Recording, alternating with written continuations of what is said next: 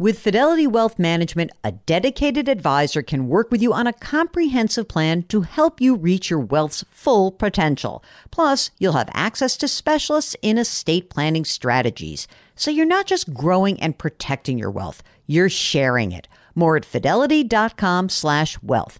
Investment minimums apply. Fidelity Brokerage Services, LLC, member NYSE, SIPC. Robert Half research indicates 9 out of 10 hiring managers are having difficulty hiring. If you have open roles, chances are you're feeling this too. That's why you need Robert Half. Our specialized recruiting professionals engage with our proprietary AI to connect businesses of all sizes with highly skilled talent in finance and accounting, technology, marketing and creative, legal and administrative, and customer support. At Robert Half, we know talent. Visit roberthalf.com today. Welcome to the Jill on Money Show. This is the program that tries to take the mystery out of your financial life. And we do that by answering your questions. If you have one, just go to our website, jillonmoney.com. Click the Contact Us button. And of course, let us know if you would be willing to come on the air, because that is so much more fun.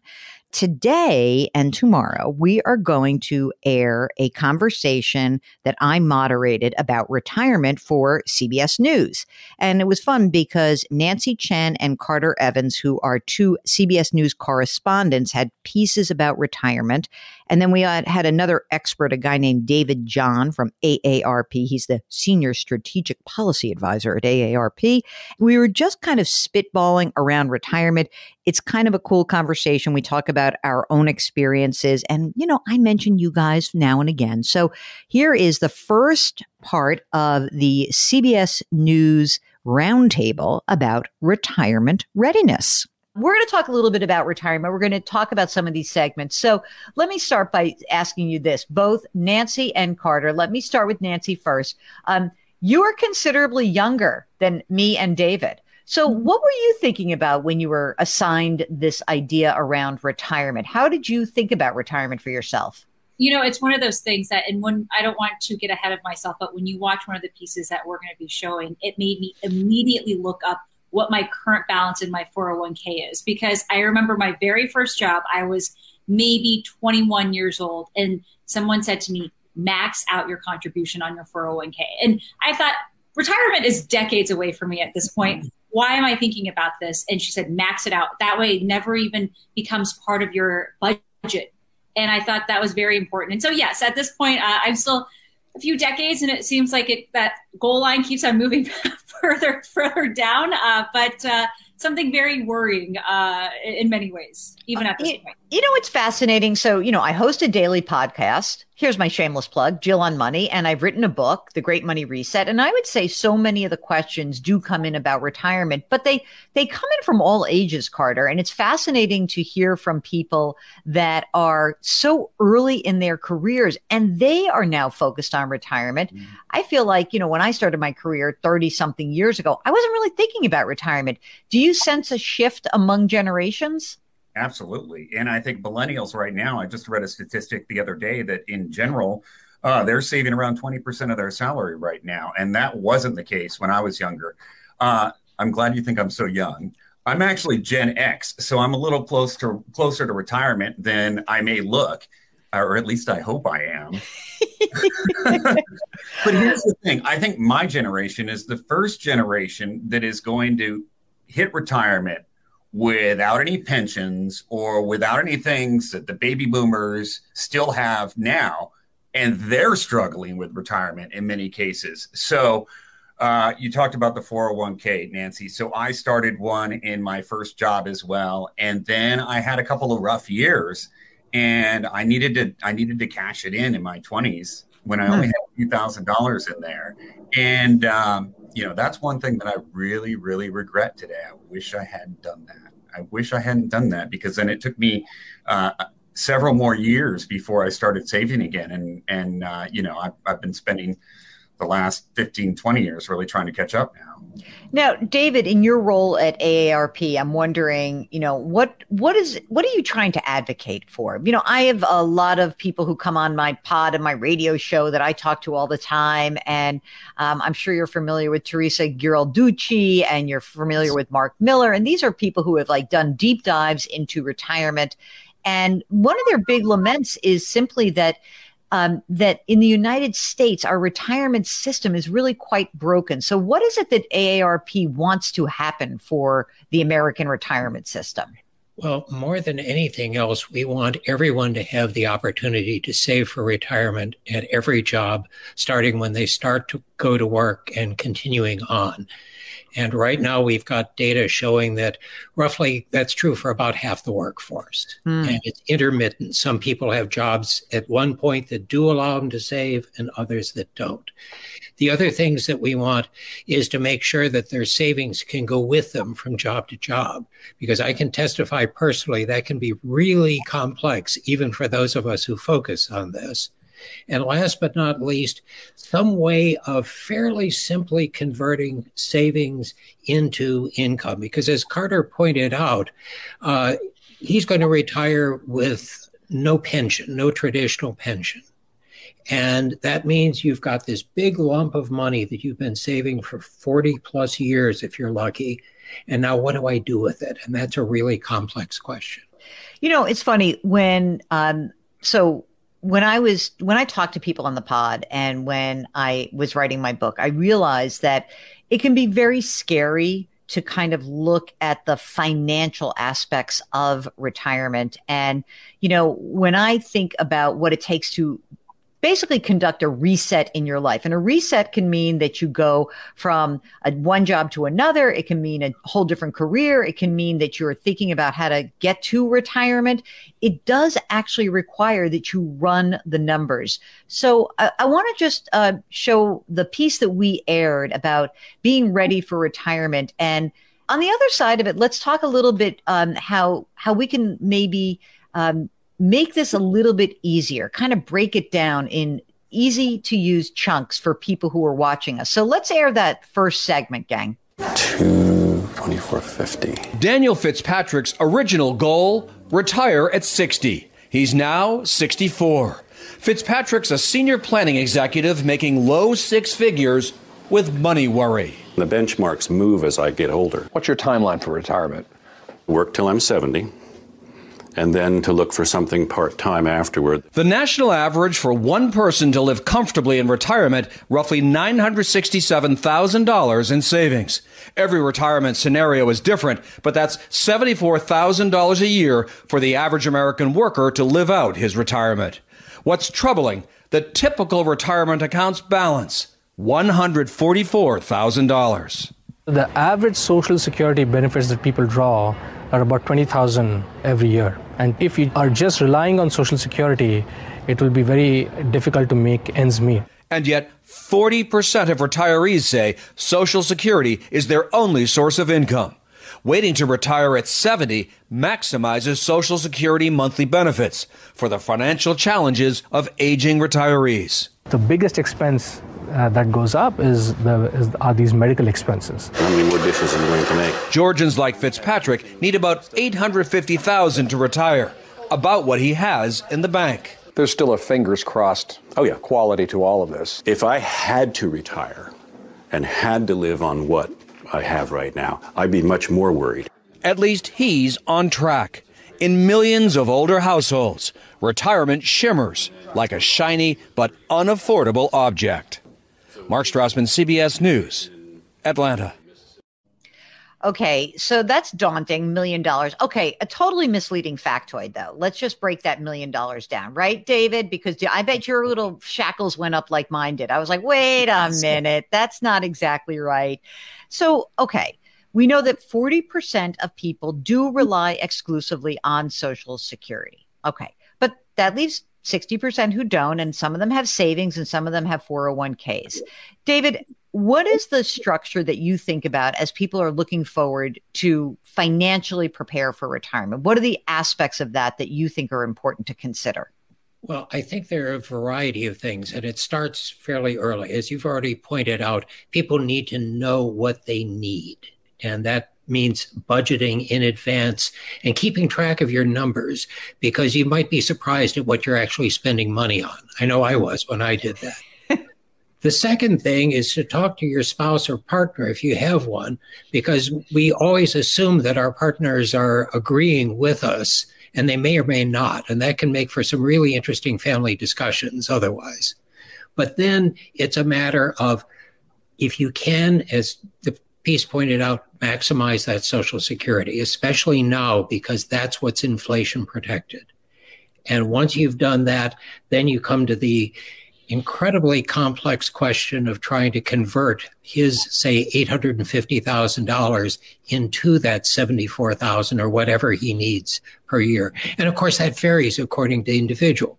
So many of those numbers are based on financial advisors who mainly serve wealthier clients. And they don't necessarily fit the average individual in the U.S. And you know what I'd like to just add in, as someone who's crunched numbers forever, and I'm a certified financial planner, so I used to do this for a living, that each instance is so different. If I compare Nancy and Carter and just look at their retirement, I could give you average, I could give you median. But if you're freaking out right now, here's what you need to do to start. You need to actually put pen to paper or put your fingers on the keyboard. And you're really looking at 5 very important areas. I mean, because I come from network news, I called it in my book, The Fabulous 5. So one is you want to concentrate on the resources that you have, the money that you've already saved, but you also want to take into account, hey, what are the resources through my income? How much money am I earning? What kind of benefits am I getting? What would happen if I retired early or someone retired me early? You look at all of those things. You look at the debt that you're carrying is number 2. You consider your house as is an asset. It is not just the place you live. You do talk to your partner, to your family about obligations that you've made. You know, and I think that when we really focus on retirement, you're 100% correct that it is the spending. That's the thing we can control. So Nancy, let me ask you, how often do you track your the money you spend? More or less than when you look at your 401k? I have the answer I should, or the actual answer, and the answer I would say if my financial advisors are listening. Yeah, they're not. Don't worry. I signed up for Mint, so at least I could see where the money was going. And I bought the books. They are sitting on my bookshelf. Beyond that, it's I keep meaning to get around to it is the candid answer. But you know what the thing is, like Carter, I find this also, which is, you know, when you're starting to track your money, it's not so much that, of course, you're going to find things that you're frivolous about. But the question is, like, how much of that do you think you want to capture? How much do you want to change your life to, you know, kind of make something different down the line? And it's also like we're kind of judgmental of ourselves. Sometimes people will say to me, oh, it's my partner. I'm like, I think it's you. I think that you're not feeling so hot about this right now. So I think that there's something about the numbers part that's really important with retirement. But also, of course, the other part is like the emotional part. And I think that, to me, that's the kind of sort of the interesting part of the journey, which is how do you emotionally and psychologically prepare for what retirement is? So, Carter, what's the answer to that? Well, you know, I've always said to myself and my friends, you know, I look at people who retire, you know, my dad, for instance, and is a little bored and can't think of things to do. And I keep thinking to myself, I have so many things I would love to do. I could absolutely keep myself busy during retirement. The question is, could I afford to keep myself busy? Could I afford to do the things that I want to do? Could I afford to travel? Could I afford to add on to the home, have all these little projects, have the expensive hobbies on the side? Will my health still, you know, permit me to go surfing, one of these things that I really enjoy in my 60s? You know, so I don't know that factor, but at least right now looking at it, I feel like, you know, if I had to face this, except for the finance aspect, you know, I'm ready. As far as the financing goes, you know, I am on top of it now. I am on it every week. I'm on top of every charge, every week, every person in the household. And we're really trying to conserve. I mean, we live in Los Angeles. It is very expensive here to live. Mm-hmm. And, my wife and I look at each other, and realistically, we're not going to be able to live here in retirement. We're going to have to move somewhere else if we want our money to go farther, or we want to have the type of lifestyle we want to have. If we want to continue living the lifestyle we live here now in Los Angeles, that far out with whatever inflation is coming, we are going to need a whole lot more money than we have right now. I like how he go back into by the way, being in Carter's family, a complete bore. What a buzzkill this guy is. I'm counting every penny every week. That sounds fun. That's great. No wonder I'm not coming out to visit you. Like if I don't keep on it I pay my credit card bills every week. And I feel every week? Yep. If I don't keep on it, with a household of 4 and things popping up and all these surprises, a few $100s turns into $1,000 by the end of the month. And I could have caught it the first week and stopped it or said, hey, do we really need to do this right now? And so that's why I started paying them off every week, just so that I could keep on top of it and catch problems before hundreds turn into thousands. David, when you think about, this topic of retirement and being emotionally prepared for it, I'm wondering, is there some advice that that folks at AARP, I know you've got a lot of people who write about this and focus on it. And, I find that it's tough to get people who are identified through their careers and through their jobs. It's tough to get them to think about what happens next. And are there some tips that you could provide just about how you might be able to even approach that kind of a person? Yeah, because so many of us actually, we are our jobs, at least in our own minds. And that's a hard thing. As you've pointed out, retirement is a big change in life. It's not just now I'm getting income from a different source or things like this. And you really do need to prepare for it. And you can there are coaches who will help or things you can read. We have plenty of them on our website there. But more than anything else, it's start to imagine what your life in retirement should be. And you really need to do that a few years beforehand so you can get used to that. And then you can take your image of what retirement is and put it against your resources and your spending. And you can be a little bit more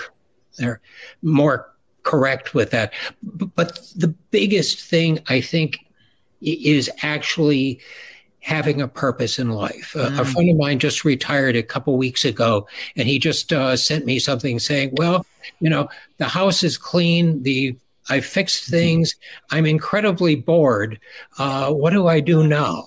And it helps to have that in advance. It sure does. And, listen, I want to come back to this because I do think that that's incredibly important. Just want to remind everybody, you're 65, you're 68, you're 70, you're retiring. You could live another 25 years. And that's a really long time. Well, I hope you enjoyed that. We'll play part 2 tomorrow. If you have a retirement question, if you have a tax question, if you actually have an investment question, gosh, what could an investment question involve these days? Maybe you'd like a little tutorial in FDIC insurance. Hint, obviously it doesn't matter anymore because if your bank goes broke, the government's going to backstop us. So that's my takeaway, at least. If you have any kind of question that is remotely associated with a $, then please go to our website, JillOnMoney.com. Click the Contact Us button. Let us know if you want to come on the air. While you're on the website, don't forget you've just got days to subscribe to our new service, Jill on Money Live. That's where you're going to have access to quarterly live webinars. Our first one coming up March 30th with Ed Slott. If you have tax questions, you should absolutely subscribe to this new service because Ed is just our first guest. There will be 4 in a calendar year, all for the whopping cost of $35. Good deal, right? I think so. Anyway, you should check it out. Don't forget to leave us a rating and review on Apple and put your hands metaphorically on someone's back. Change your work, change your wealth, change your life. Thanks for listening. We'll talk to you tomorrow.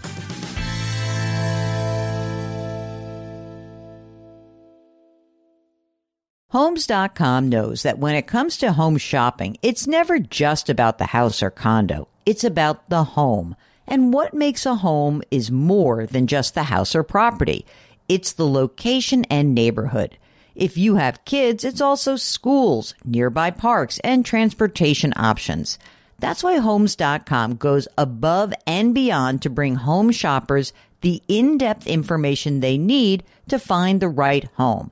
And when I say in-depth, I'm talking deep. Each listing features comprehensive information about the neighborhood, complete with a video guide. They also have details about local schools with test scores, state rankings, and student-to-teacher ratio. They even have an agent directory with the sales history of each agent. So when it comes to finding a home, not just a house, this is everything you need to know all in one place. Homes.com, we've done your homework.